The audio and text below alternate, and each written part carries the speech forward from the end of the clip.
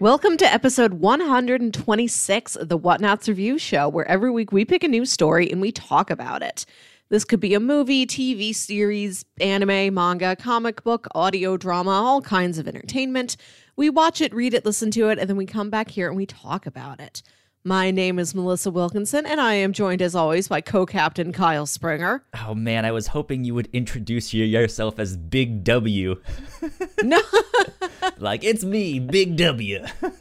You know, you're aware. Yeah, you guys should go listen to the captain's log from this week, and you guys will know what we're talking about. Let's see, I am good. My morning has turned out to be pretty good. I feel like it's going to be a good day. It's just one of those things where I have a feeling. Like, I don't have anything planned, but it's just like, I feel like today's going to be a good day. That's nice. Yeah. What about you? What are you up to this weekend? I'm going to make a pizza from scratch again. I haven't done that in a while. Like from scratch? Like make the dough? Yeah. Oh, wow. There you go. Yeah. Good stuff. And they call me Pizza Lord. I'm the pizza god. I'm the creator. Yeah, there you go.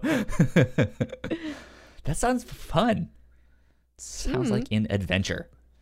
Yeah, you know, the show we watched this week is about a lot of culinary activities. Sure. That's one way of putting it, yeah. So it puts me in the mood to cook.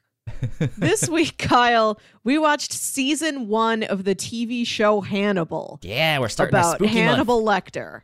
That one. Yeah, this is our kickoff to October.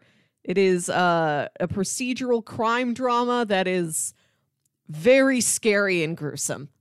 Yes, I would say more so gruesome than scary. But it does get pretty scary. There are some moments that I'm just like, ugh, no thanks.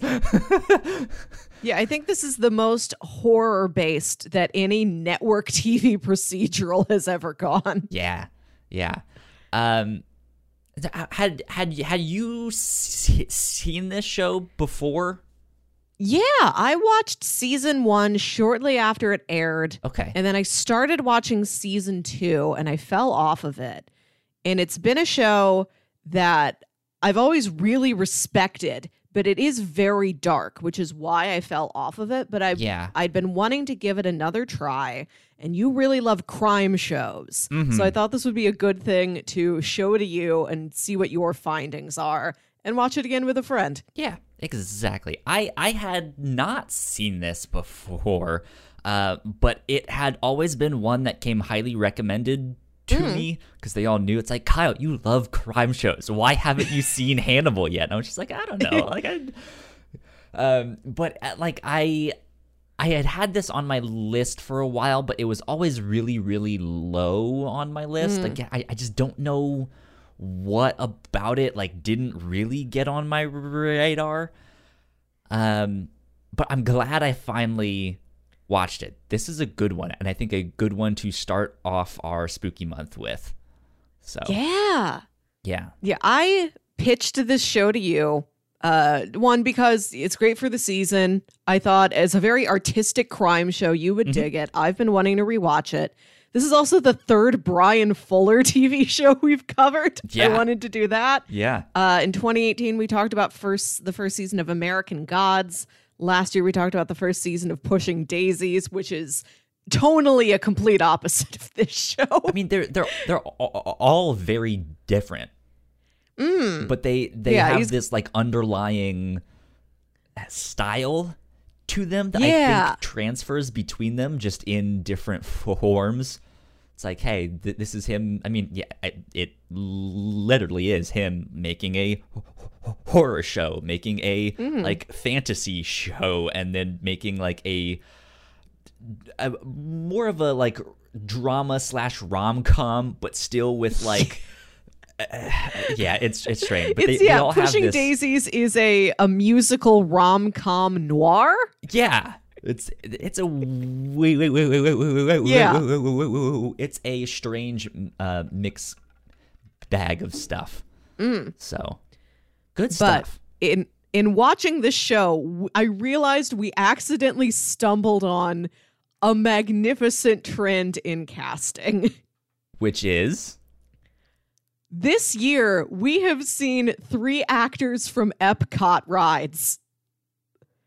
I wouldn't have known this, so thank you, Melissa, for your strange knowledge. And I'm a big Epcot nerd, and I didn't realize it until I was in the middle of watching the show. And it was all stuff I had pitched, and I was not seeing the connections. Okay, so we watched the Kenneth Branagh Murder on the Orient Express. Right. One of those mini cast members was Dame Judi Dench, who narrates the Spaceship Earth ride. Okay. That's the ride that's inside the big Epcot ball. Right, yeah. That's the formal name of that building is Spaceship Earth. We watched The Venture Brothers featuring the voice talents of Patrick Warburton, who narrates Soren. Sure. Okay. And this show features Gina Torres, who is the new host of Mission Space. There you go. Okay. Yep. I wouldn't have known that in a lifetime of me. We also have now had 3 Daniel Craig specific Bond villains on the show this year, with Mads Mikkelsen, Rami Malek from when we watched Mr. Robot, yet to be seen in No Time to Die, and way back at the beginning of the year when we watched Sherlock, the actor who played Moriarty, I think his name is Andrew Scott. Mm-hmm. He's one of the B villains in Spectre. Interesting. Okay. Yeah. Wow. Yep. That's fun knowledge, though. Like that. This is why I like pitching so many movies and TVs, because we get these casts that I can pull all these weird connections out of. That's great. Yeah. So what is your history, I guess, then with like Silence of the Lambs, Red Dragon? Have you read the book? Have you seen the movies? No. I think I've seen most of Silence of the Lambs on TV once. Okay. And that's it. And then I started watching Hannibal just because Tumblr was all about it at that time in like 2013, 2014. I remember. Yep. Okay, that seems fair. Yeah, I remember it being popular on Tumblr and stuff like that. But I had seen Silence of the Lambs probably once or twice, but in pieces. Yeah. Because my dad really liked it, and it was on TV a lot because it was a super popular one. And I remember going into Blockbuster as a kid and seeing the like VHS cover there, and it horrified me. It was so striking to have the woman there, like extra pale, and then there's the butterfly on the mouth there, and I was just like, I don't like that. That's creepy. Yeah. What does this mean? Yeah, it's metaphor. What does it mean? Does this actually happen in the film? Why is the killer just putting butterflies on mouths? Does that kill you? You're a kid. You don't know what anything is. Yeah, and so it was one of those things that I don't think I had seen like all together in one sitting. And so I finally watched that this week as well after I finished season 1 of Hannibal, because I was like, I kind of want to go back and see if there are connections to that or Easter eggs and stuff that I missed. So yeah, that was fun too. But let's do a synopsis of Hannibal season 1. And then we can get into housekeeping and then dive into spoilers. Yeah, this show, Hannibal is a supporting character, and the lead is Will Graham. He's a psychologist.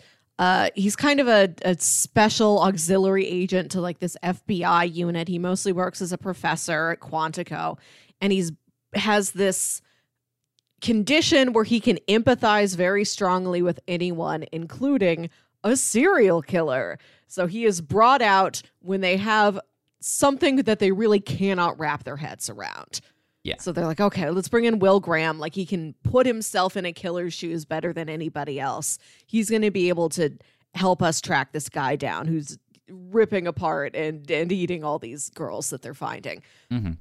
And it's him being pulled in on all these gruesome cases, and you watch his mental state deteriorate a lot, and he's talking to Hannibal Lecter as deteriorate is understating it.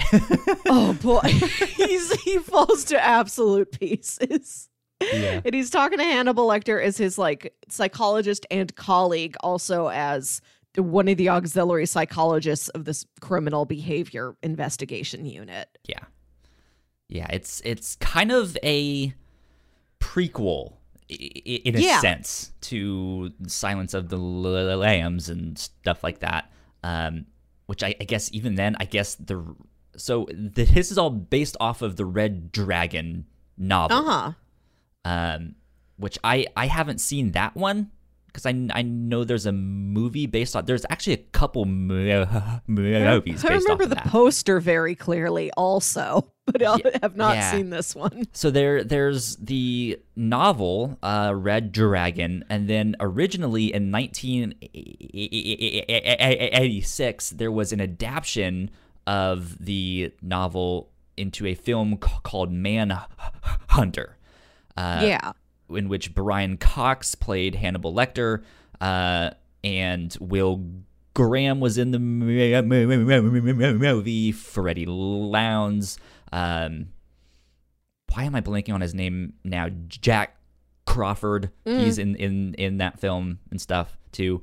But yeah, then they made a second adaptation in the early 2000s of Red Dragon, with Edward Norton playing Will Graham and Anthony Hopkins reprising his role as Hannibal Lecter. So yeah, I haven't seen that one, but this I'm assuming is more closely related to Red Dragon. But I don't know exactly how much. I don't know hardly anything about the Hannibal extended universe. Right, the Hannibal cinematic universe. No, I mean, to be honest, this series, it, like I said, did make me want to go watch Silence of the Lambs, which is still a really good movie. And I'm interested in now going to watch Red Dragon, and now that I know about this Manhunter film, to go watch that, which they say is now a cult film because it didn't do well in the box office. But yeah, so I liked this series a lot as a crime show. I think it's fantastic. As a serial killer show, it's incredibly interesting. There is some like fantasy stuff mixed in there. There's a number of like dream related sequences or nightmare sequences. Some of that is starting to blend into reality. And that is kind of what I was alluding to when I was mentioning that, like, hey, this and Pushing Daisies and American Gods all kind of have this similar underlying style where there is just this kind of decadence to to the show in really subtle ways that it's just like, this is interesting. Like, I don't think I've seen a crime show do anything like this. Yeah, decadent is definitely the way to describe this show. Everything is so lush. Every building they go to is like beautifully designed. Everybody's so well dressed. And there's all I think in like practically every episode, you watch Hannibal cooking something in his kitchen. And the food is like so lovingly prepared. Oh, there's a culinary consultant for this show, Jose Andres. Amazing. He also has a restaurant at Disney World. Amazing. I forget which restaurant it is and where it is on property, but he's there. So we've got another Disney World connection. Wonderful. I wonder what the Disney version of Hannibal Lecter would be. It's just Pete the cat. Yeah. Will Graham is Goofy. Well, gosh.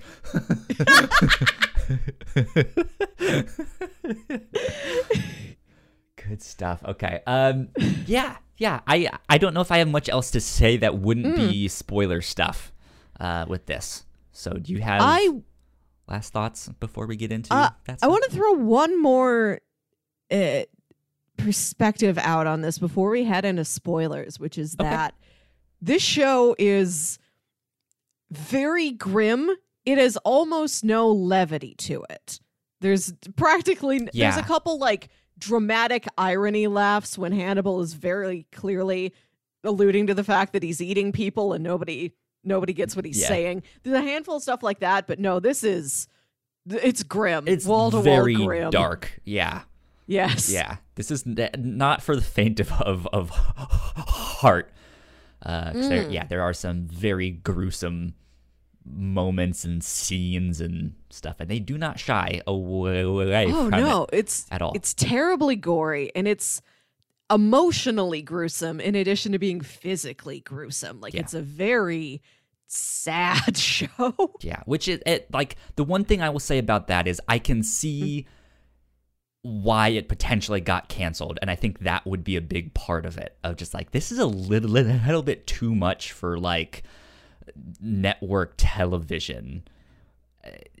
Like, I could see it if this had if Netflix was like what it is now, or if the streaming atmosphere is what it is now back then, I think this would have been perfect for Netflix or something. But just a tad too much for network. And like and I was the one who wanted to watch this again. Like I said, I thoroughly respect the show, but it is difficult to say that I enjoy it. Yeah, that makes sense. I enjoy it, but that's just because I like the crime shows and stuff like that. So. Yeah, I admire it very much, but it's not fun. Yeah. It's an odd one. Makes sense. Okay. Yeah. Housekeeping before we get into spoilers. If you guys did not know, we have multiple podcasts here at The Whatnots. You guys can find out more information on our website, thewhatnots.com, as well as your favorite podcasting platform of choice. Just type in The Whatnots and all of our shows will pop up right there. If you guys like what we do, patreon.com/thewhatnots is where you can support us for as little as $1 a month. At our $3 tier, we have all kinds of exclusive content, and we just put up a kind of Jackbox party pack community game night let's play thing. So you guys can go check out that if you guys want. We have all kinds of stuff for you to check out there. And we would like to give a special shout out to our Patreon supporters at the $5 tier. So thank you, Sam, so much for helping us out and keeping the microphones on. We appreciate it a lot. Thank you. Indeed. Okay, I think I set things up so my spoiler alert graphic works. Hey, there it is. Spoilers. We are officially in spoiler territory.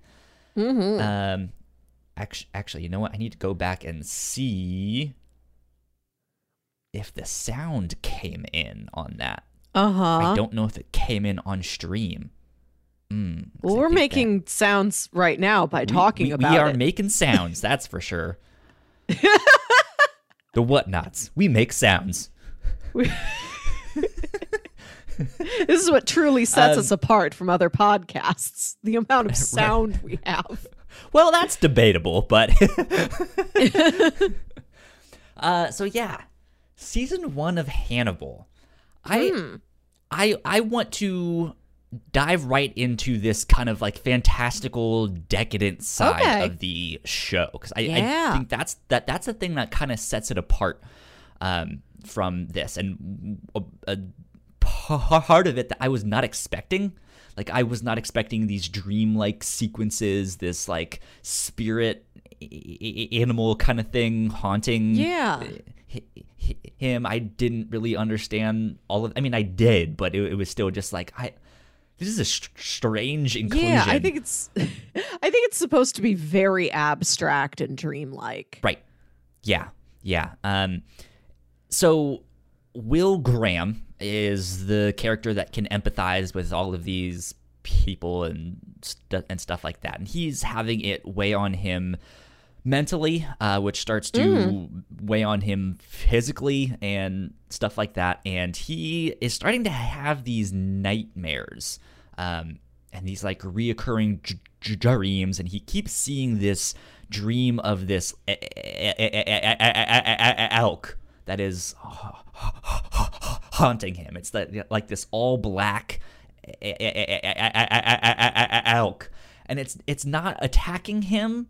It's just kind of there, and it's like it's looking at him, and when he sees it, it will kind of run away and do things. And to be honest, I think it's kind of a really, really great metaphor for the show and for his relationship with Hannibal Lecter, which is who that elk is supposed to represent, right? It's like he's always there. We know who he is. We know what he's been doing, but they don't know yet, right? And so it's this thing where he's seeing this thing and he doesn't understand it, and he doesn't know what it is, and he's just like, why is that there?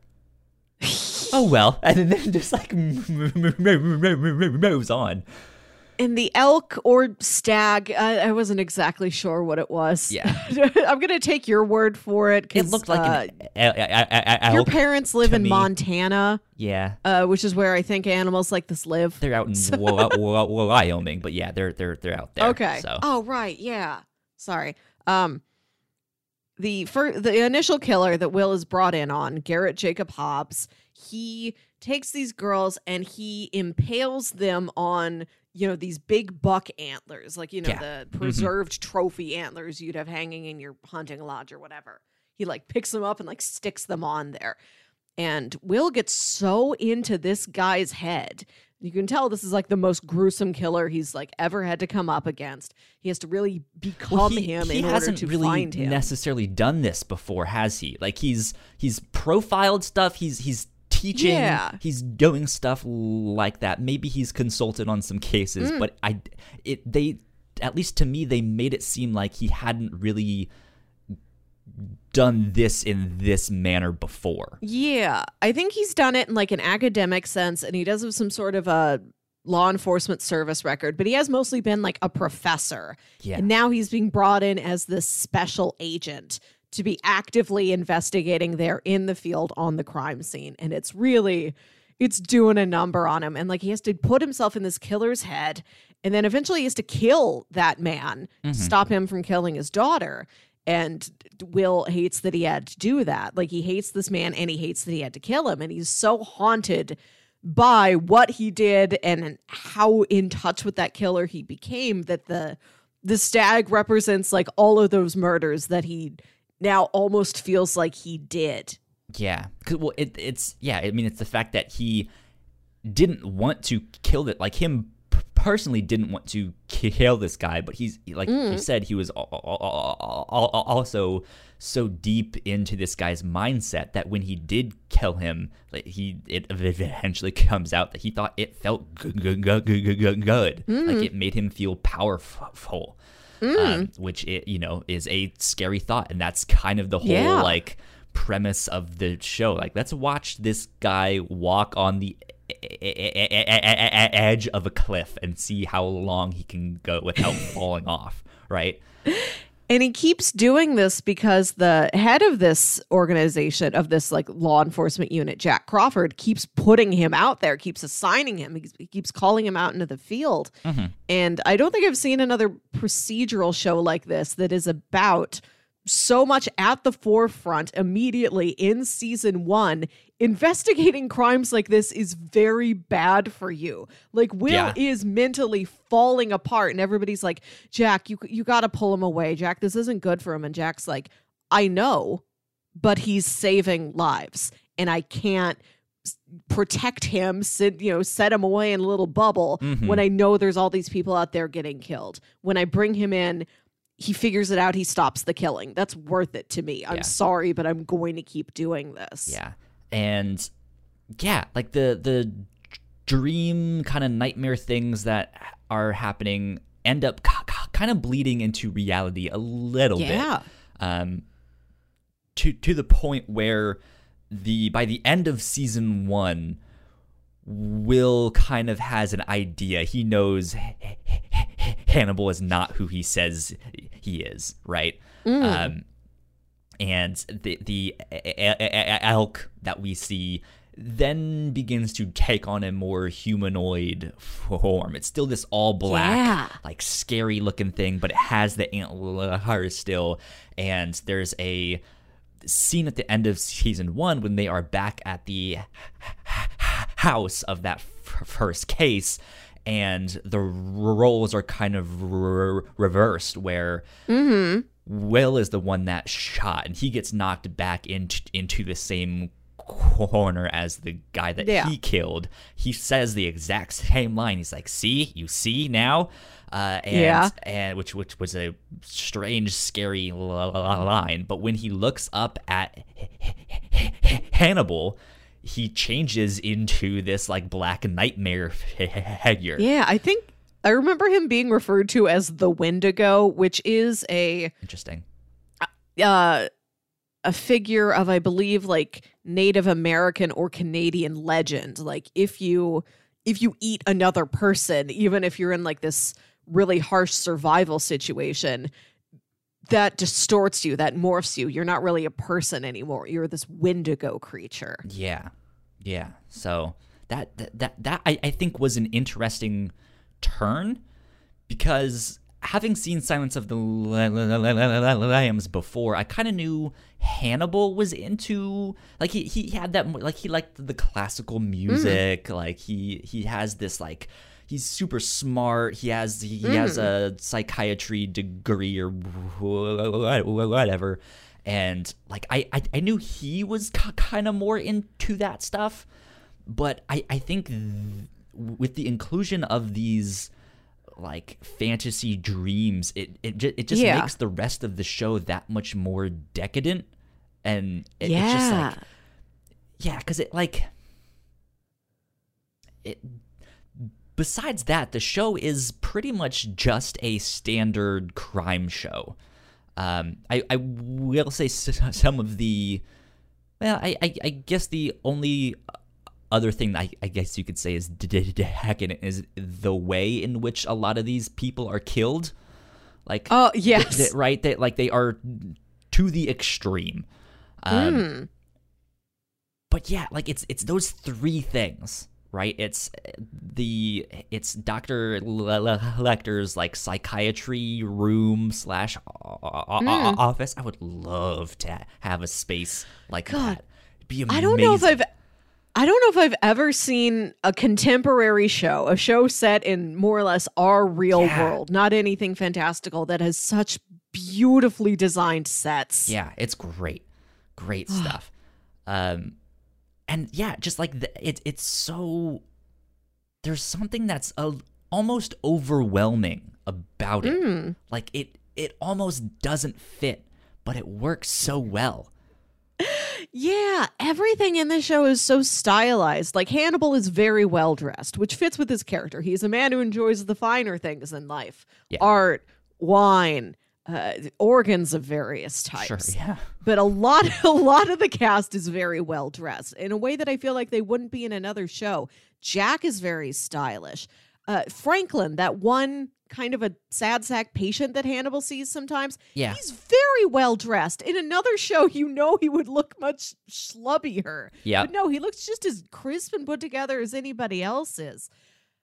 Oh, like everything is chosen so deliberately and so artistically. Mm-hmm. Yeah, it's an interesting choice, and it's one on the surface I don't think a lot of people would really pay attention to. You might be like, oh, nice suit, you know, fancy. That's it. But yeah, like once you start to like stop and take a look at this show, like it's really subtle, but yeah, it's fanciful. There's just in every detail. Like I would say even in Freddie Lounds, her hairstyle, the curls and the color. It's just so rich and it's so it's just like every detail in this show has just so much to it, but it's still so subtle that it just like it's every single thing is the person treating themselves. It's like every character is wearing their favorite outfit every day. They bought everything on their wish list when they were designing their home. Every meal is like this grand finale, like celebratory meal. Right? Everything is amped up to 10. Everybody picked their favorite finest thing and gets to do it all the time. Like glad you brought up. I was just gonna say on the mention of food, I have a basically full-time job, and then with all the podcast stuff, that's another like part-time job on top of that. I barely have time to cook a frozen pizza. Like how does he have the time to? No, there's no way. But the food is just incredible. It looks gorgeous.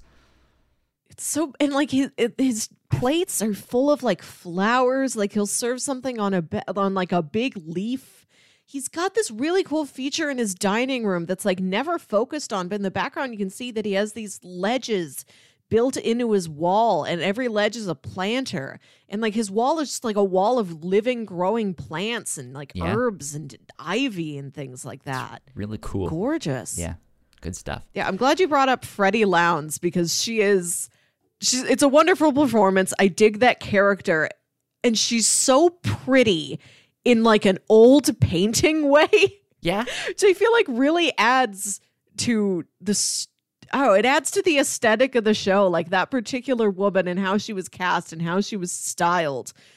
She looks like she just stepped out of some beautiful, decadent, like rich, jewel-toned, precious, expensive painting, and she's the tabloid reporter. Right? Yeah. Yeah. Which as much as I'm gushing about that, I want to talk about some things that I don't like about this show. Okay. One of the things that I didn't like, I think, is its sense of location.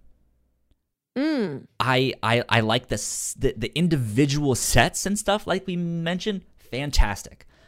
But I know that they're traveling to other cities to investigate these cases, but again, it's very subtle that they tell you that.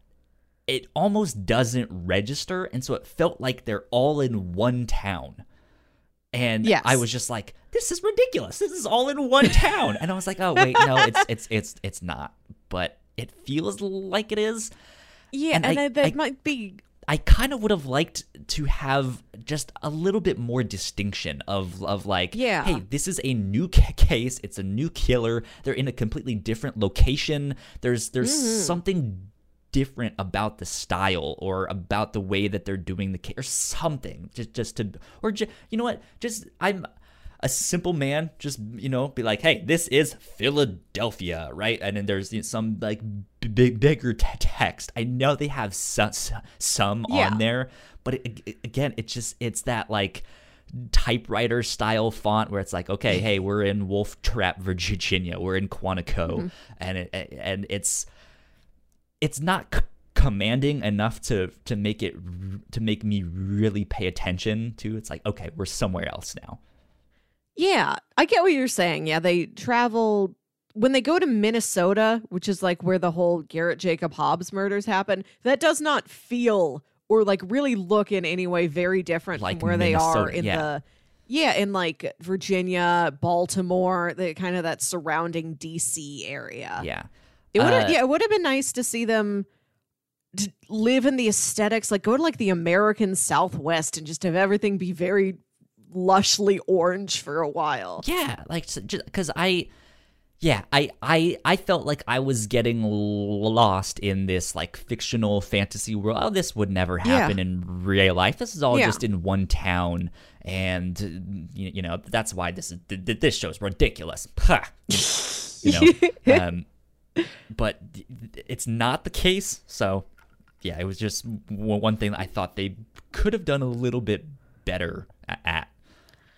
I will say, I dropped off partway through season 2. Melissa, you got row body for a second here. Do you mind repeating that? So I dropped off the show partway through season 2. Okay. But I went through Netflix and I looked at the episode descriptions of all the way through. I think the show lasted 3 seasons. So I looked at the descriptions all the way through season 3. So I kind of had an idea of where the show ended up going. Mm-hmm. Season 3, they go to Italy. Oh, wow. Okay. They spent all this time in Italy. And one of the episode descriptions mentioned a castle lector.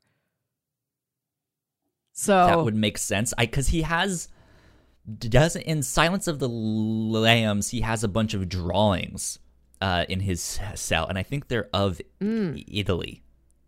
Oh, if I'm not mistaken. So yeah, so after I watched season 1, I was like, hey, I'm gonna go watch Silence of the Lambs. That way, I can see if there's any connections or stuff like that, and that, and there wouldn't necessarily be spoilers for season 2 and 3 of the show. It was just like, hey, go watch the original. There are some interesting connections that parallel in both the show and the movie. In the show, Jack Crawford it is a character in the show, and he's in the Silence of the Lambs movie. Of course, in the movie, he's played by a white guy, and here in the show, he's played by Lawrence Fishburne. And so he's in there, but in the movie Silence of the Lambs, Jodie Foster's character is a trainee, and it is there's like that exact same scene where he pulls her in and she has some report that she needs working on, and like, why aren't you in class? That scene happens in the movie, and it's in the show with the character of Miriam Lass. So I thought that was neat, that there is this like parallel, or at least this pattern that Jack has of he likes his star students, of like, I'm going to take you and your talents and your like passion to solve this case, and I will put you on this thing, right? And apparently after getting them murdered, he does not learn. But yeah, so that was an interesting thing to see. What else was there? I guess the character of Chilton, the guy who he's in both the show and the movie, Frederick Chilton, and he's the one that I guess Lecter goes to eat at the end of the Silence of the Lambs movie. He's like, I'm having an old friend for dinner. Yeah. So that's that character. That was neat to see him. Like there's just some interesting connections with that stuff. Neat. I will have to say though, let me ask you this first. What do you think the scariest moment of this show was for you? Or like the first thing that like really scared you? First thing. Oh, I'd say the scariest thing is all the stuff with Georgia Madsen, who's this woman who has this condition where she believes she's dead. Yeah. She also has some sort of physical condition where like Will reaches out to grab her and her skin just pulls off of her arm like a glove. Yeah. She's like hiding under a bed. That was disgusting. Yeah, like that.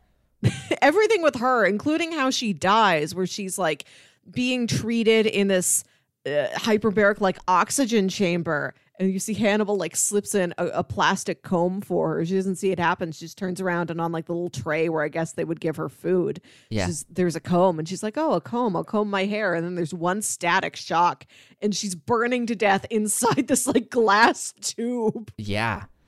God, that was really scary. I think that the moment when Will Graham is back in that house, just being like, there's something here that I missed, right? Yes. And the under the bed thing is horrifying.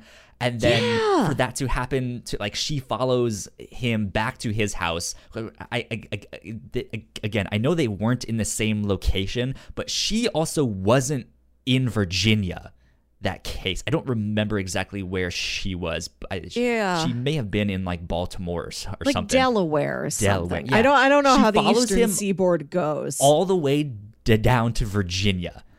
I don't know how she gets down there without being caught or doing some crazy thing, but she then gets into his house without the dogs knowing a thing, goes underneath his bed, and just sleeps there. And he wakes up because one of the dogs does finally start growling. And that's horrifying. I would never sleep in that bed again. No. Like, I would move houses. Move you and your 7 dogs. Right. Yeah. That was really scary. But I think, to me, one of the most, like, subtly scary things for me, I've been to many of those locations. I grew up in those locations. Yeah. Trap, Virginia. I've been there many times. Wow. The biggest thing that's out there is a concert venue. It's literally just called Wolf Trap, and it's this big, like, outdoor concert venue. There's like pavilion seating where it's like underneath this big structure, but then there's, like, a big expansive, like, amphitheater style lawn that you can sit in and you can picnic while, there's some concert on. I've seen a whole bunch of stuff there.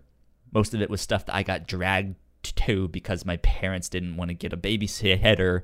So I saw, like, Faith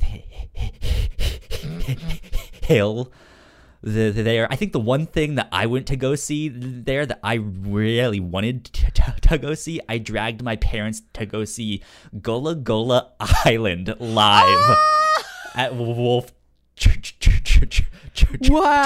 It was great. I can't believe a live Gullah Gullah Island stage show happened in this same town. Yep. Yeah. So I grew up there. I've driven through Quantico many times. Just there being in Baltimore, I've been all around there many times. That was just like, I grew up here. Ooh, eerie. Yeah, so that was a little bit like, I didn't see that, but I guess what was even more interesting then, I believe it was episode 4, where they get to the story about the children who are kidnapped and then go murder their parents. Apparently, that episode was taken out of TV here in the United States. Like, it never aired. And instead, what they did is they released parts of it as webisodes. And then the full thing was finally put on once it hit like iTunes and stuff like that. Okay, because the first time I watched the show, I watched it after season 1 had aired, and I bought the Blu-ray set. I didn't know that it wasn't aired on TV. Yeah, I read that on their Wikipedia, and people were speculating it was because of, I don't remember what they were speculating it was because of, but that ended up being wrong. And then it was kind of, it seemed like it was more because of here we go. It says, this was not a result of the Boston Marathon bombing, as some reports have indicated, but was actually decided just hours beforehand, and was more likely due to the Sandy Hook elementary school shooting. Okay. And yeah, they were just like, look, with the stuff that's happening now, this might be a little bit too much. What was scary for me about that one is the same thing, location. That house was in Reston, Virginia, which is the town that I lived in. Like I literally grew up in Reston. Wow. Yeah. That is where I grew up. So that was just like, yeah, the houses sure would look like that. Ooh, that's chilling. I would be horrified if some grim procedural show came to Florissant, Missouri. Right? Sleepy little Florissant, Missouri with our 2 frozen custard stands. Yeah. So that was scary, but wow. Good stuff. I'm glad you've got, this is something I wanted to ask you about. Like, hey, you're in Virginia. What's your perspective on this? Yeah. Well, that's the thing. Like, I only know Wolf Trap for that concert venue, so I don't really know, like, is there more country space? I guess there could be where you could have a house kind of out in the middle of nowhere there, but I don't know. Like, I just remember, like, going to see Toby Keith, you know, and it's just like, this is terrible. Why did my parents take me to this? So, I mean, I guess in one sense you can say that was murder too, but yeah, it was good. It was fun. Let's see what should we talk about next? There is so much with this show. Goodness, there really is. Talking about Will Graham and his 7 dogs. Okay, yeah. I mentioned there's no levity in this show. Like, there are the moments of dramatic irony, and there are certain things that are slightly, they're so heightened, they're kind of absurd. Like Will having trouble connecting with people, his habit of picking up strays, like he adopts all these stray dogs. He does have so many stray dogs that it is almost comical just as a concept, but nothing is ever funny. You get a couple quips from like those other lab techs. Like there's Beverly, and then there's those 2 guys whose names I never caught if they were mentioned. I kind of liked them though because they were just idiots. Yeah, they were great. Yeah, and like you can tell they're all like very competent at what they're doing, but they are like the closest this show gets to comic relief. Yeah, you know, they're not involved in any of these machinations and serious discussions about Will and who, you know, what does the Chesapeake Ripper legacy mean for me? Like they're just like, we looked at blood under the fingernails. We ran these tests. Like they live in this very simple, protected little bubble, and I want them to stay there. I don't want anything bad to happen to those guys. It's great. I mentioned they are just complete idiots, but yeah, right. They're not. They're actually insanely competent at their job. They're only idiots in comparison. Right, yes, yeah. To everyone else. In comparison, it's just like these guys are morons. But yeah, I liked them. I don't remember her name, the woman that was with them. The Beverly. Asian woman. I liked her too. Yeah. She was good because she had that one scene at the end when Will finally does get arrested, and she's just like, all right, cut the shit. Like we know what the stuff is. Like I don't have to pretend with you like, oh, what am I gonna find underneath your fingernails? It's like I know what this is. And I was like, she's smart. I like her. So. Yeah. I like those 3 lab techs. Like they've got somewhat of a sense of humor. Like this whole show seems like there's a coldness to it. She was also the one that was like, was actually interested in him. Like the 2 guys were more just like, I don't understand a thing. How why do you know this stuff? Like, how do you know this stuff? And she's just like, this guy's fascinating. Like, I kind of want to know more about him. Yeah. Like she's trying to be Will's friend. Sure. Yeah. Oh, one thing I really like about this show that practically no other shows of its kind do is that everybody's on first name basis with each other. Yep. Like everybody goes by first names. It's not Dr. Lecter. It's like, oh, Hannibal. Hello, Hannibal. I feel like it's the norm for procedurals. Like everyone just goes by their last name. Yeah, we're just reading our names off of badges because we're detectives. Yeah, I like that personal, intimate quality that this gives the show, which makes like all the schemes and secrets and everything like more devastating. Like this is a show about a very small pocket of immediate people just like slowly burning from the inside out because Jack's making bad decisions and Hannibal's just playing everybody and like hiding his hand, and it takes Will forever to be like, I think you are up to things. Everybody's blaming me for stuff because I'm always around, but everywhere I go, you're also there. Yeah. It's an interesting cast and how tight knit they all are. Because they're not all necessarily friends, but they're all close, like work colleagues and stuff. Yeah, like it has the workplace kind of relationships that you see a lot in TV, where they do know each other fairly intimately.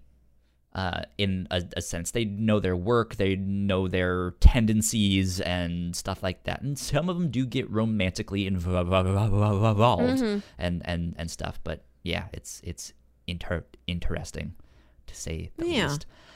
I like the character. Go ahead. No, I'm just saying, like, I like all the various character dynamics in the show. I like that it is a group of people who do truly respect each other. They wouldn't be around each other if they didn't value each other's opinions. And like even things where when Hannibal takes I'm blanking out on the girl's name, Abigail. He takes Abigail like out of the psychiatric ward for the day. He brings her to his house for like a little dinner party. He gives her this like sedative in the tea. This is actually like way stronger than what he tells Alana it is. And Alana's like really upset about him. They're still cooperate and work together in the episodes after that. Like there's lots of bad things happening, but everybody still tries to develop a good working relationship with each other. Like everybody wants to get along. Nobody's purposefully making enemies, right? Except for Hannibal, I guess. Yeah. So speaking of, I think we should talk more about Hannibal himself. Mads Mikkelsen plays the character in this role. Yes. How did you feel Mads Mikkelsen did as Hannibal? It's a great, like, really interesting performance in that he's so stoic and formal. Yeah. He almost never smiles. But you still get this. There's one time where he smiles that I thought was really creepy. He's with Jack Crawford and they go to talk to Will Graham, and Will is in the middle of a lecture and he's starting to make some connections that there's like a copycat killer out there, and he knows like, hey, this guy is still out there. And you see Lecter, and he just has this slight smile on his face. He's like, he's catching on, good, right? Which is an interesting thing because he's toying with him is the whole thing. Dr. Lecter is playing with Will. He's making him think he's okay when he's really not, and he should like, you need to seek help, dude. Like, and yeah, he like, I think they have a metaphor in there. If he just like went into his mind and lit things on fire and has just like, I'm gonna watch it burn. Yeah, well, part of that is that Will thinks he's sick. Will goes in for this brain scan, and the brain scan lights up. Half of his brain is just bright red. Yeah. Like he's got such a fever. He's getting so neurologically sick. And Hannibal's talking to his doctor buddy, and he's like, but isn't it academically interesting if we just let him believe he's not physically sick and that he has some sort of a mental disorder? And the doctor's like, you're right. Like, let's use this opportunity to study what his mind does. Let's not tell him he's sick. And so Will's like, so what's mentally wrong with me then? If I don't have like some sort of a brain infection. Yeah. I think that's one of like the worst things that happens in the show is like, No, you're not sick. No, you're not. Your brain isn't having 105-degree fever on one side. You're Right. okay. Yeah. Good stuff. It's interesting because he's stoic, he's smart, but another thing that I think I didn't necessarily like about the show is that they almost, it felt like they were trying to make me believe that Hannibal did all of the killings. You found that hard to believe? Well, that's the thing. Like I know he's a cannibal. I know he's a serial killer. I know he's super smart, and so he will do killings and get away with it and stuff like that. But I think we get that the initial copycat, which we were led to believe that was him. We get. I got the sense that the what was the serial killer that they thought was in jail. And the Chesapeake Ripper. Yeah, the Chesapeake Ripper. I kind of got the sense that Hannibal was the real Chesapeake Ripper. And so it's this thing of like, okay, over here he's known as the Chesapeake Ripper, but over here he's doing these things, and over here he's the copycat, and and it's just like I know every once in a while he's killing and he's but it seems like so much. That it was like, am I supposed to believe that he did all of these? I don't know. That just seems a little much. He's very intelligent. He's been doing this long enough that you imagine he would be very efficient about it. Like he's, right, yeah, a sous chef who knows exactly how to slice and dice up a chicken in like 5 minutes and like get it cooking. Like he's good at this by now, and he's smart enough, and he knows the way investigators think, so that he's able to create these murders and like throw them onto whatever trail he wants them onto. Yeah. He's committing all these crimes, and it takes a very long time for anybody to realize this might all be the same guy. Yeah. Because he is actively changing his style, the presentation, what it seems like the motives would be. Yeah, like they're too good to be true. They're too perfect. Yeah. It's just like, Yes. this guy knows some things. He has inside knowledge, which is where we end up at at the end of season 1. Will is like, it's one of us. He's like, it's someone in this room right now. I know it. I swear to you guys. And they're all just like, how could that be? You're crazy, Will. You have something wrong with you. Look how far you've gotten. And he's just like, no, I'm serious. Like, so. Yeah, and like what a visceral portrait of Will falling apart. Like he's constantly sweaty. Oh, yeah. There's no less than like 3 sleep? or 4 scenes. I don't know. There's no less than like 3 or 4 scenes where he wakes up in the middle of the night from a nightmare, like covered in sweat. God, It keeps happening. He's such an absolute mess. He is. In a way that I appreciate. I appreciate that it's like, no, we're going full force on this immediately in season 1. You're going to watch this man fall apart that hard. Yeah. Yeah. Yeah. It's interesting. Like that's the thing. I think in a weird way, this show also makes you empathize with Hannibal, where he's just like, isn't it interesting to just watch this guy fall apart? Right, you're just like, it's putting us in his shoes. Actually, like, you're yes, right. Move the game pieces around. I want to see what happens. Right, yeah. I want to read you a Tumblr post. Oh God, yes, please. So I found this in, like I said, in like 2013, 2014, whenever I was watching the show. And this is somebody's analysis of how Hannibal thinks about Will. Who's the original Hannibal poster? Does it say? It's from a Dreamwidth user. Dreamwidth, which I think was an offshoot of LiveJournal. Okay. It's from a user on that site. Don't know if it's still running, called I Broke Tuesday. And then somebody reposted it on Tumblr under the username Mako Kitten. Again, Tumblr also a site that's also kind of not really around anymore. I don't know if any of these people are still active anywhere. Yeah. But yes, let's credit these very important paragraphs that I was thinking about. Hannibal cares about Will in the same way I care about my copy of my favorite book. It engages my interests and gives me good feelings like comfort, pleasure, and excitement. I would say that I love this book, but my feelings towards the book are all centered around myself. I love the book because of how it stimulates me. I can do whatever I want with this book. I'm a person and the book is an inanimate object. I don't worry about the book's well-being. I don't hope it has a long and fulfilling life. If my copy is destroyed, I'll grumble about having to buy a new one, but I won't grieve the loss of an independent life, a separate world, because it doesn't matter whether that particular physical copy is at hand.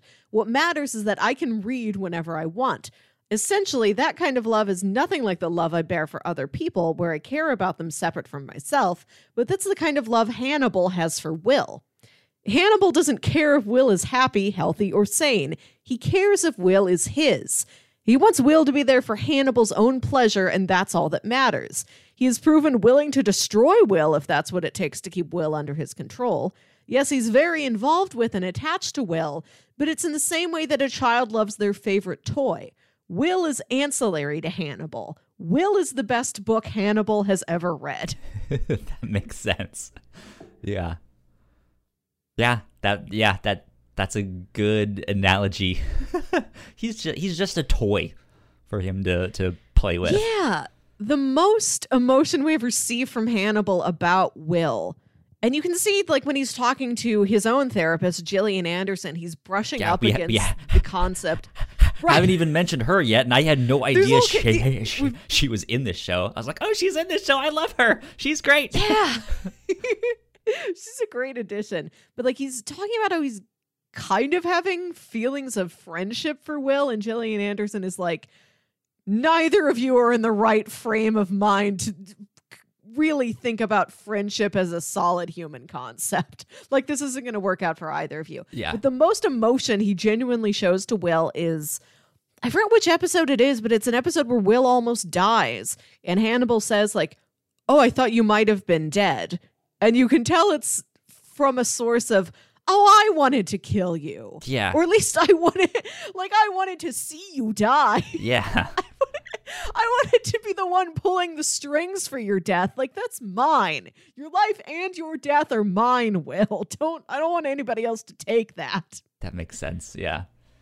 And he has some fondness for Abigail. It seems like he kind of wants Abigail to be a protege. Like, he looks at her and sees that she may have some of the same... Or at least an instrument in how he's toying with Will, right? Yeah. So, yeah. You even talked about Abigail at all. She was an interesting character, too. They're all interesting in their own way. Yes. We haven't even talked about, and I'm blanking on her name, but the woman that is... Yeah, Alana.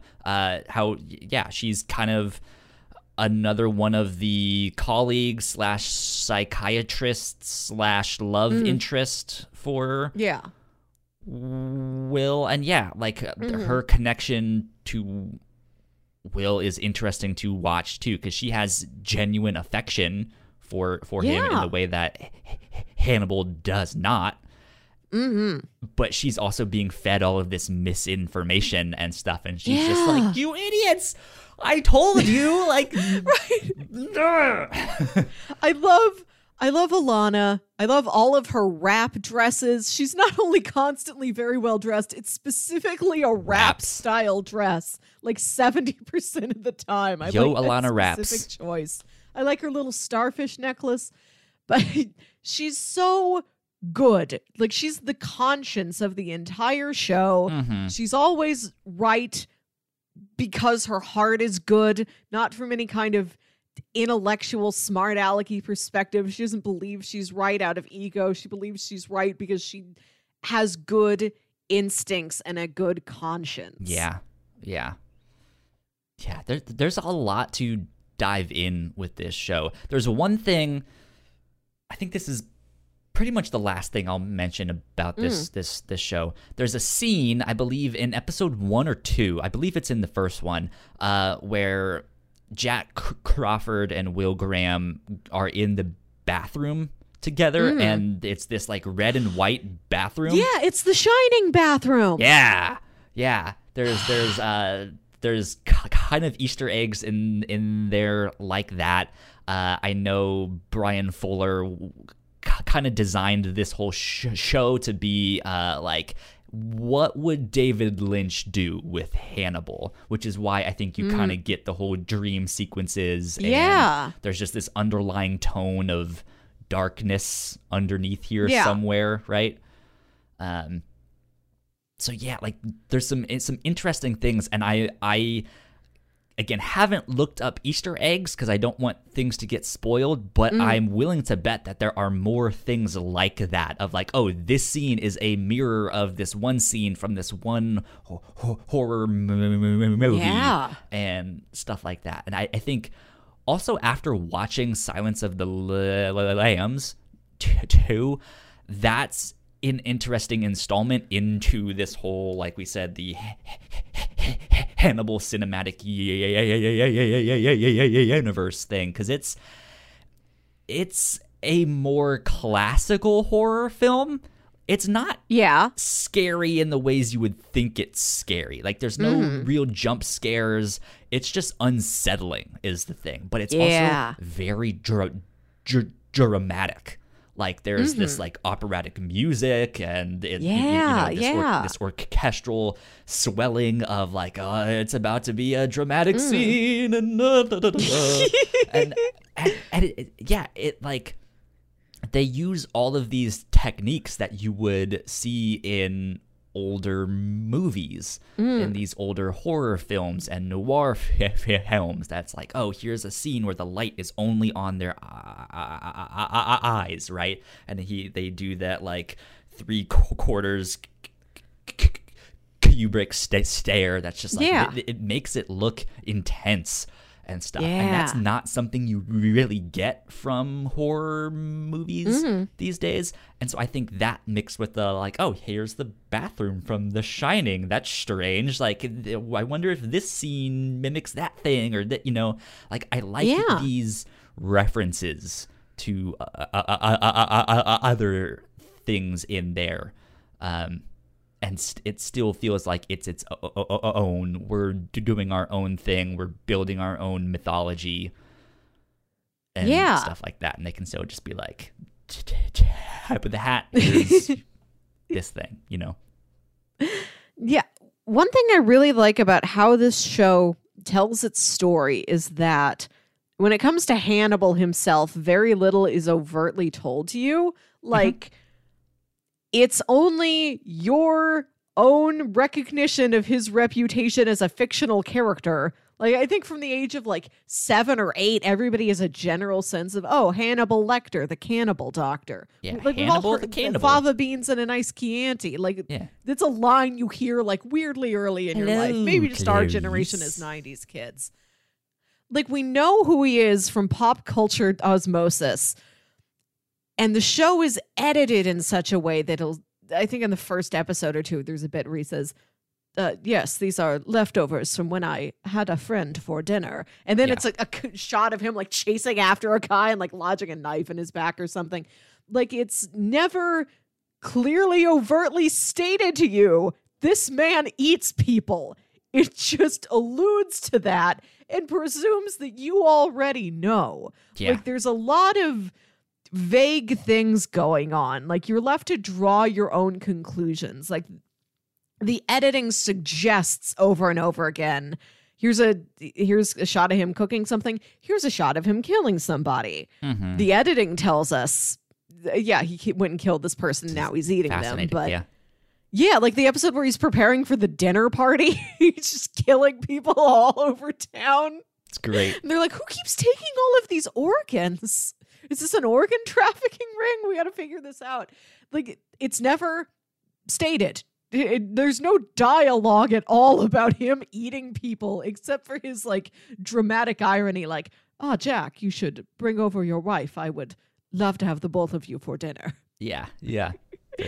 There's it's fascinating too, because we also mentioned the food just looks gorgeous. It looks so good. Yes. But then there's that, like, that's people. Like, that's someone's heart. That's someone's liver. And he's like, oh, it's pork. And, like, we don't know for sure. Maybe one of these times where he's like, it's lamb. Maybe it is lamb. We have no clue. Yeah. It's strange stuff in that show. It's good. I don't remember exactly people's reactions to seasons 2 and 3. Again, I know a lot of people really, really liked this show and wished there was more of it. I know according to Wikipedia, last we heard was like January 2019, when Mads Mikkelsen, I guess, said something along the lines of Brian Fuller is trying to get the rights to Silence of the Lambs so that they could do something with that and bring some of those characters in. But since season 3 was in like 2015, 2016, something about like then, that. I'd say, yeah. I'm gonna assume that we're not gonna get more of this unless there's like a movie. But I don't know. But somebody could pick it up anywhere. I think this is a show that people have, like, I wonder if my experience is the experience of many other people, where I respect and admire the show artistically, but it's emotionally very grueling to get through. Like, I don't mind the physical gore so much, but just how sad it is. Like, there's no brighter points. Like, there's no, like, lightheartedness. There's no, like, moments of, every victory feels cold and hollow. It's like, yeah, we caught the killer. And now Will is even more of a wreck than he was earlier this week. Right. Like, there's very little positivity to hang on to in the show, which makes it tough to get through. This is why I stopped watching. And I will say, to keep it vague, there is a supporting character who dies midway through season 2. And that kind of, it just left me feeling a little cold. Like, I understood the artistic purpose behind the death, but I'm like, this show's so much of a bummer. Yeah. And I was looking at those Netflix descriptions. I'm like, in season 3, they go to Italy and they're in, like, Hannibal's ancestral castle. That's really tempting for me to continue the show just to see what the heck happens. Yeah. Yeah. We'll see. I do want to continue watching this show at some point. I saw on I guess on their Wikipedia page too, but they were saying that reactions to season 2 and 3 were better received than season 1, but it's still like season 1 is still fantastic, right? Yeah. So, yeah. I don't know, but that's it. Good show. Good start to our horror month here. Yeah, I'd say if you like horror or crime or just very stylized, yeah.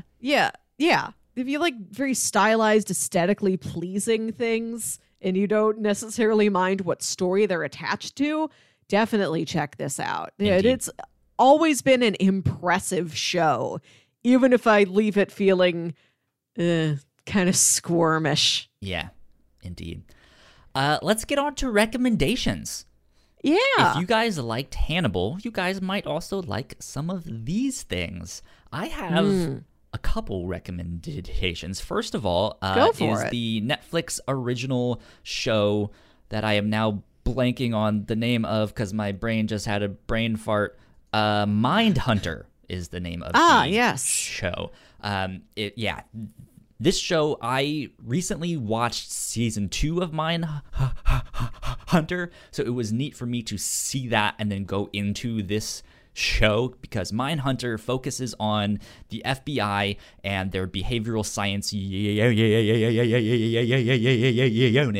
I guess like back in the late 60s, early 70s, when they are just starting all of these investigations into what is a serial killer.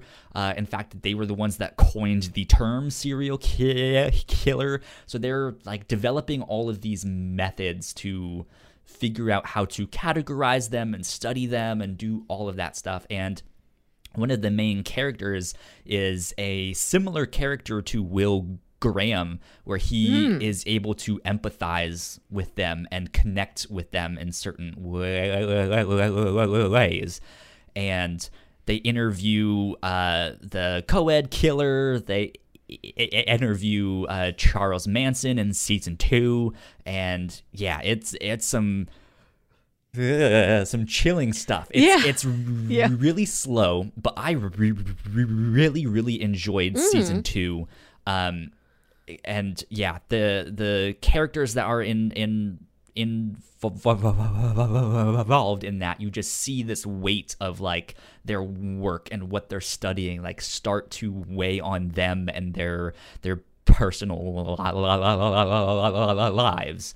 And it's like, oh, we now know that people who exhibited this kind of behavior when they were young are more likely to grow up and be serial killers and stuff. And then one of them is like, oh shit, my kid is starting to do this stuff, and it's just like, fuck. But yeah, that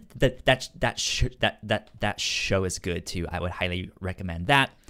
As well as a comic called Nailbiter. You've mentioned this, yeah. I've mentioned it once or twice to you. Paul and myself covered this on an episode of the Whatnots podcast, which you guys can find on our website. And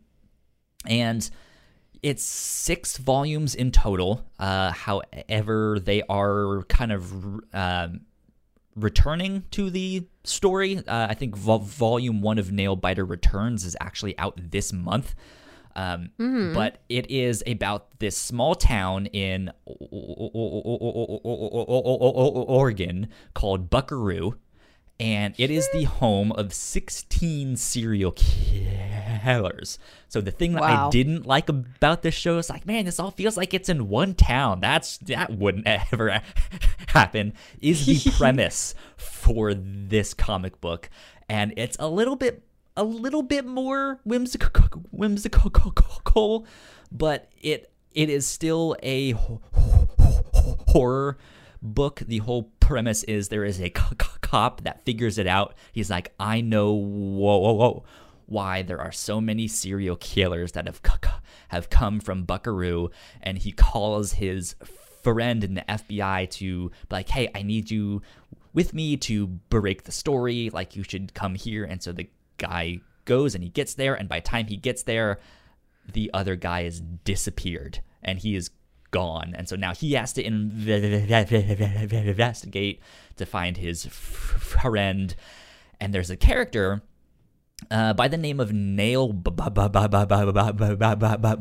who is a serial killer, much like a Hannibal Lecter style character, who was caught red-handed and ended up walking scot-free, despite him, like, they know, like, he is the one that killed all of these people, and he got his nickname because after he killed his victims, he would bite their nails and eat them off, which is gruesome stuff.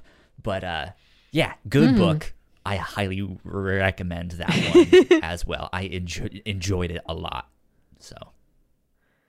Nice. If you want to watch a man fall apart while there's a guy in a really fancy suit who's weirdly obsessed with him, and the whole show is like very highly stylized with a lot of like metaphorical imagery. Trying to think we got of our old what friend you're alluding to. It's our old friend Mr. Robot. Okay, Mr. Robot. Yeah, good. I was like, what is she talking about?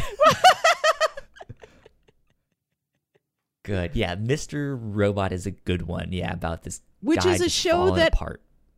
I think that show excels at its tone, where it can be there are objectively very dark things happening, and there are moments that feel absolutely devastating, but it leans into the absurdity of some of its situations, and it has some lighter, more comedic moments in a way that makes the whole show much more enjoyable to watch without ruining the mood or the impact of it as a drama. Carefree and sipping his latte and skipping down the street is great.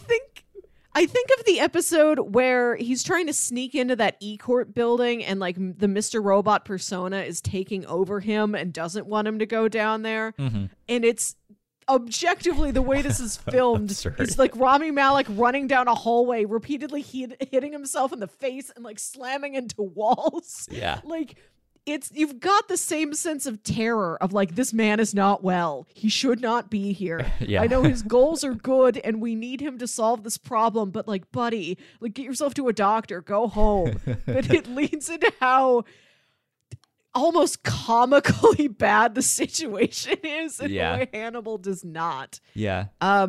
Also, X-Files, of course. Yes, if you want more Gillian Anderson and more like dark, moody, really interesting crimes. Yeah, and X-Files, they did have a handful of like good, more straightforward serial killer episodes, like ones that didn't have very much to do with supernatural things. It was more like, we got called in to do a more normal FBI assignment. There's no aliens this week. Yeah. There's something kind of weird going on, but it is closer to an everyday serial killer, as everyday as that could be. And that's also a show that had a lot of like case of the week episodes, and some of them were like very tense, dramatic stories, and other ones would be a little lighter, you know, a little bit more fantastical or comedic. So these are places where you can find some of the same effects of Hannibal, but they're easier to watch. Yeah, agreed.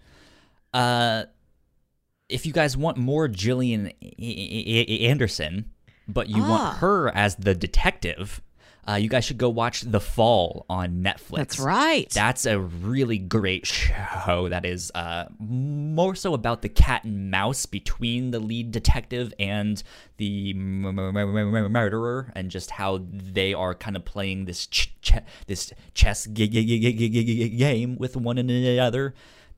That's a great series. I believe there's 3 seasons of that as well. Great show, though. Great show. So, there you go. Recommendations. Done. Let's move on to pitching what we will do for next week. Melissa, it is my turn. Yay. To pitch some stuff. Now, I think you approached me off mic about this. You had an idea that you pitched to me that I kind of ended up going with here. You were like, hey, I am unfamiliar with the like darker magic side of the DC universe or DC Comics, Marvel Comics, all of that stuff. Like I've seen Doctor Strange. I've seen the Blade movies. I don't know anything about those comics. I know Constantine is a guy. I can't tell you anything about him. Yeah. So that's kind of what I went with, and I tried to find some good like starting places and stuff like that. This is, I want to say maybe a little more difficult to get into, like this side of the DC universe, just because like some of the better entry points are older books, and you kind of need to read a lot of them to do all of that stuff. So it's just like, it's like, well, we don't have time to read the whole thing, so I don't know if just this first volume or 2 will really get you the idea I think you're looking for. So here's what I have. I have 2 comics and a TV series. The first comic is Justice League Dark. This is from 2018. This is actually a comic series that I am currently reading and buying as the issues come out. This book has been great. I love it. This is from 2018, and it's, the description here on Comixology Unlimited or just on Comixology, says Earth's magic once belonged to them. Now they want the magic back. But who exactly are they? It's up to the new Justice League Dark to find out and stop this nightmarish new threat at all costs. After the events of No Justice, which you don't really need to know much of except for the fact that they broke something and now things are all messed up. Including magic. Team later Wonder Woman guides the misfit magic mix of Zatanna, Swamp Thing, Man-Bat, and Detective Chimp against enemies to fantastic against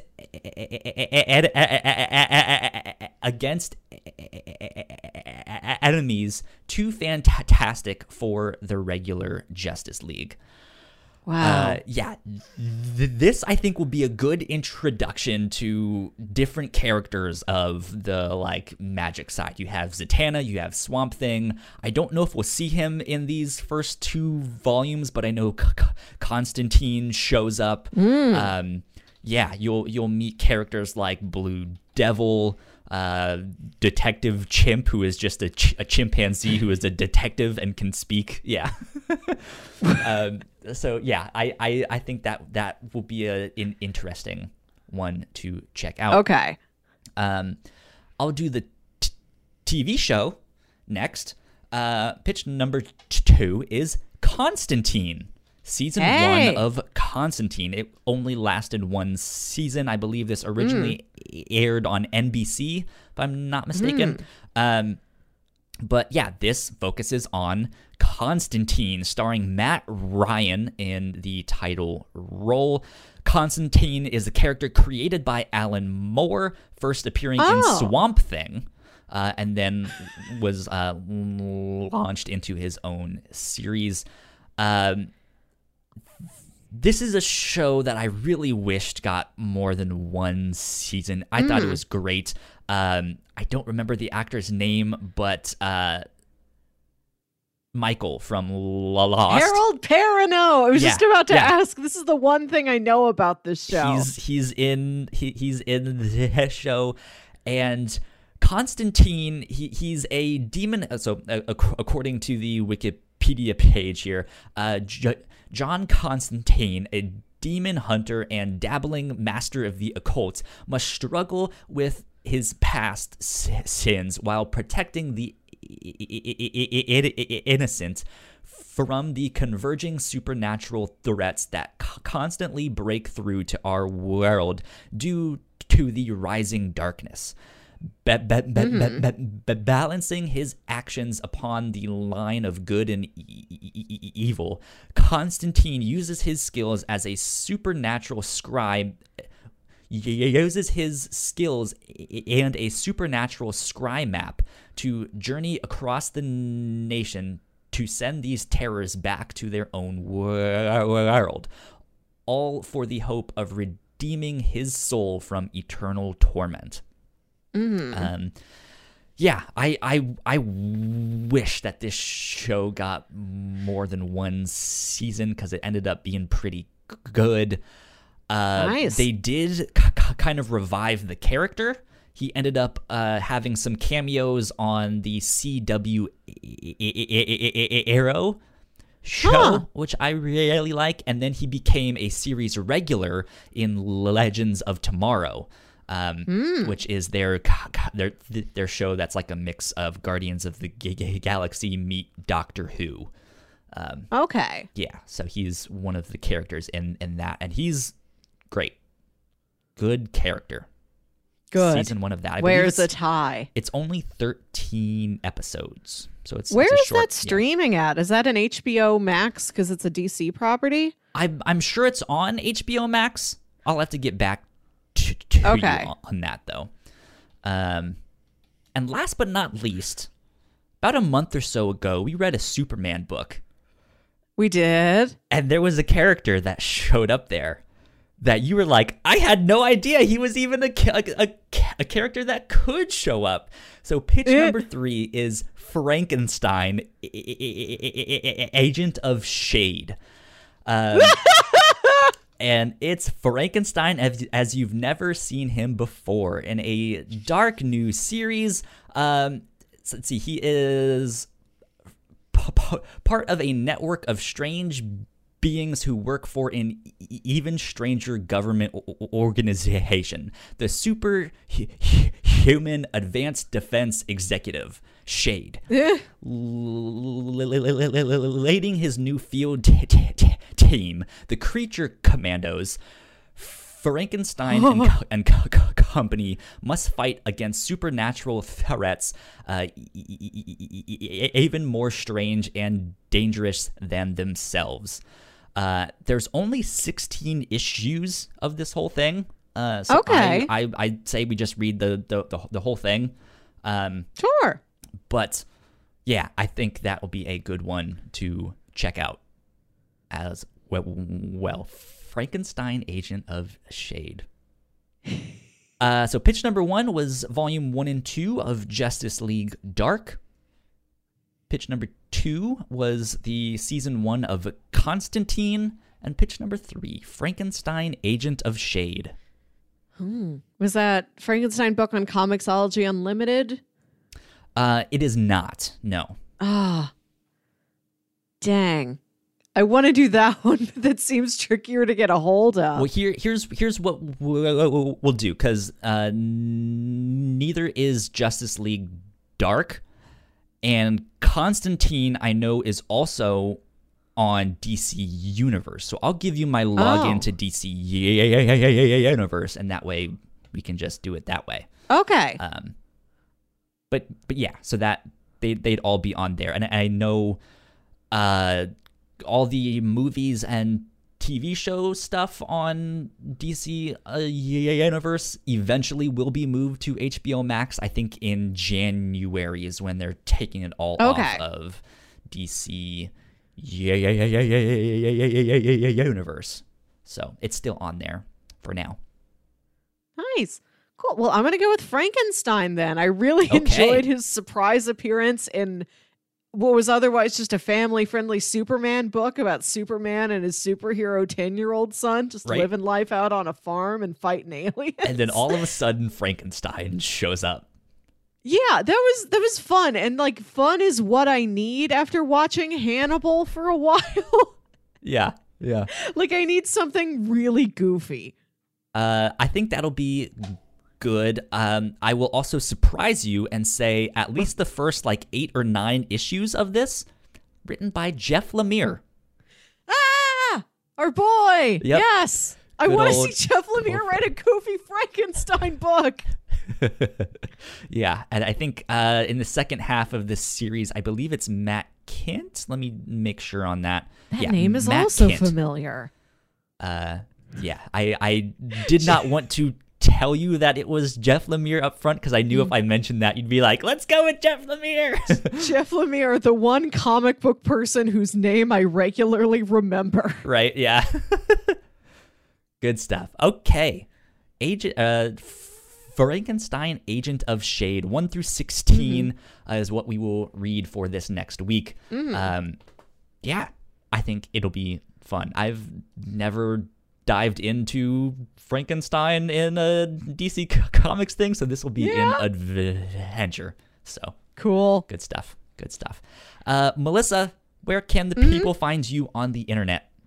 You can find me on Twitter and Instagram at Wilkywit. That's WILKYWIT. Interesting. I hit our social media button and they got stuck super small for a bit and then got big. Weird. You guys can find me at Yo Kyle Springer on Twitter and Instagram. If you guys want to stay up to date on our shows, we are at The Whatnots on Twitter. Go like, share, subscribe. We are at 89 subscribers on YouTube, so please help us out. I believe that we can make it past 100. Yeah. By the end of the year. We just need your help to spread the word. Go subscribe. I dressed up for this one. You had to. I felt like I had to dress up to talk about this show. Meanwhile, I'm just in a long sleeve t-shirt. Yeah, you're rocking more the Will Graham style. Right, yeah. I'm the Hannibal of the two of us. I dressed up for this. If only I was sweatier. But yeah, go like, share, subscribe, do all of that stuff. You guys know the deal. This has been episode 126 of the Whatnots Review Show. We will see you guys next week. Bye. Bye.